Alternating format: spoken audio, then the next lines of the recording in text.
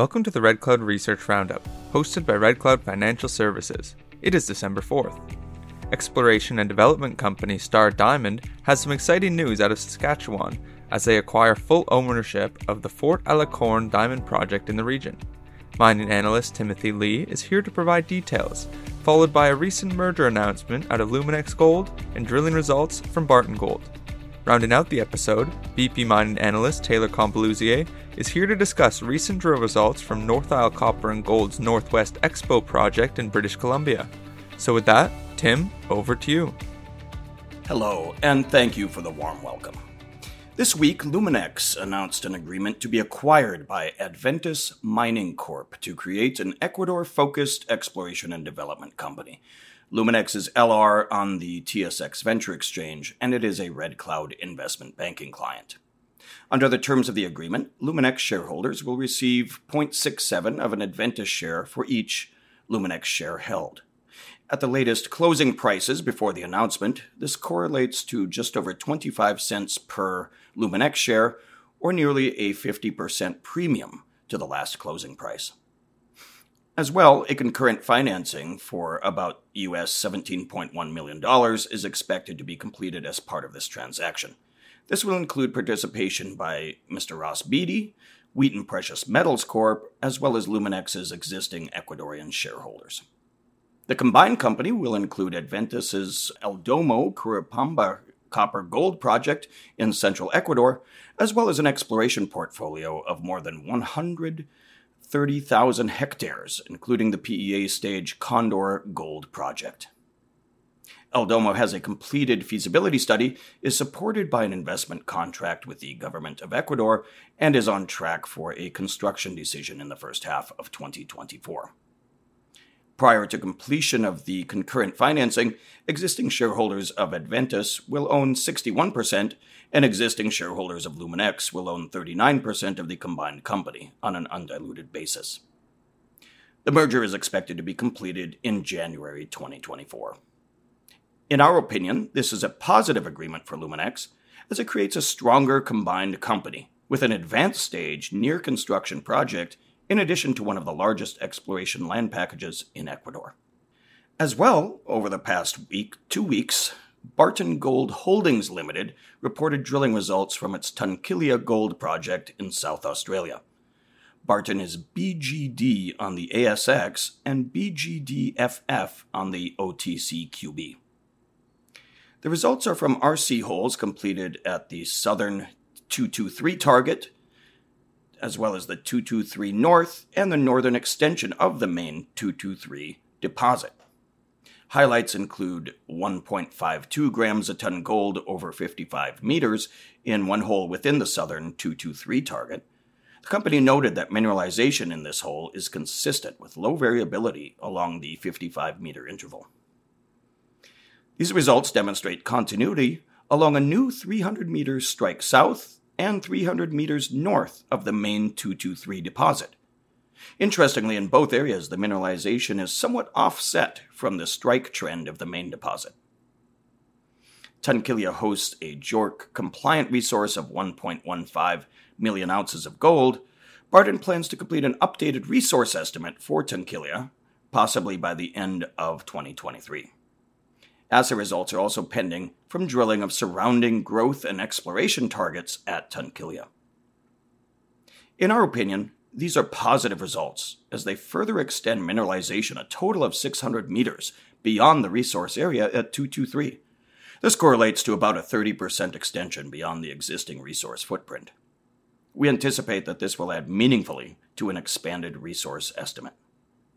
Moving on, I'd like to talk about Star Diamond Corp., which announced that it had entered into a binding agreement to acquire Rio Tinto's 75% interest in the Fort Alicorn diamond project in Saskatchewan. Star is DIAM on the TSX, and we have a buy rating and a 60-cent Canadian target price. As part of the deal, Star will also acquire the trench cutter, drill rig, and the plant, including the diamond sorting machine previously used for the bulk sampling program.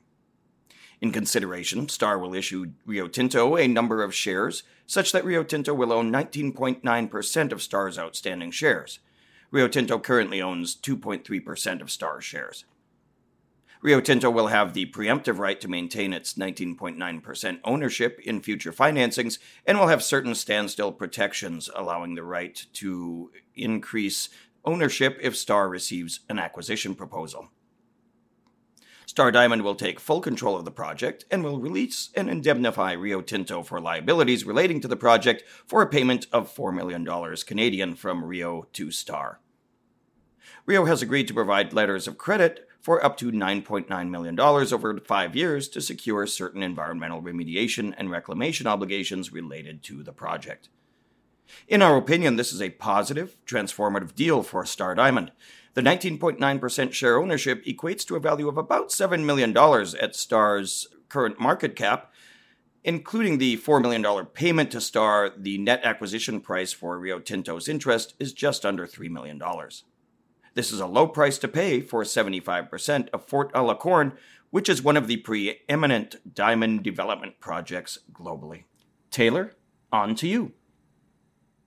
Thanks, Tim. This week I'm going to discuss North Isle Copper and Gold. We have a buy rating and $1.25 target price. North Isle announced additional Phase 2 drill results from the Northwest Expo area at its 100% owned North Island Copper Gold project in British Columbia. Results extended the strike length of the gold-rich Zone 1 by 25% to at least 600 meters, with 400 meters of dip. Hole 17 extended mineralization by 200 meters to the northwest, returning 0.68 grams per ton gold equivalent or 0.64% copper equivalent over 64 meters. Zone 1 remains open for expansion along strike. The best result from this batch of assays on a gram-meter gold equivalent basis was 2.13 grams per ton over 130 meters. We have updated our Northwest Expo mineral inventory and now estimate a potential base case mineral inventory of 58.4 million tons at 1.22 grams per ton for 2.3 million ounces of gold equivalent. The Northwest Expo maiden mineral resource estimate is now expected in the first quarter of 2024.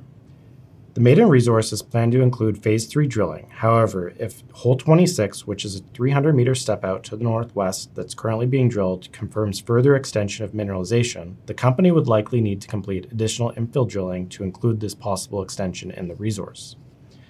We'd also note that there's lots of news flow going into 2024. Assays are pending for a total of 15 holes at Northwest Expo, Goodspeed, and Pemberton Hills. The results from Goodspeed are expected in December of 2023, and North Isle previously reported that XRF scans returned anomalous copper readings of up to 0.5% copper in numerous holes. Thus, we expect assays from Goodspeed to confirm the presence of mineralization. Overall, we view the strike extension positively and believe it could indicate the planned mineral resource may come in at the higher end of our previous mineral inventory estimate range. As we stated, we now estimate a base case mineral inventory of 2.3 million ounces of gold equivalent after taking account of the latest mineralization dimensions and drilling intercepts. We continue to believe that a higher grade component to the resource could positively impact the already compelling economics of the North Island project and support a smaller starter operation. Thanks for listening to the Red Cloud Research Roundup podcast. We hope you enjoyed the dive into recent notable mining news. Remember, you can join us every Monday for new episodes, and as always, you can head over to redcloudsecurities.com to access our research portal, to read full disclosures, and to sign up to our email list. That's it for this episode, and see you next time.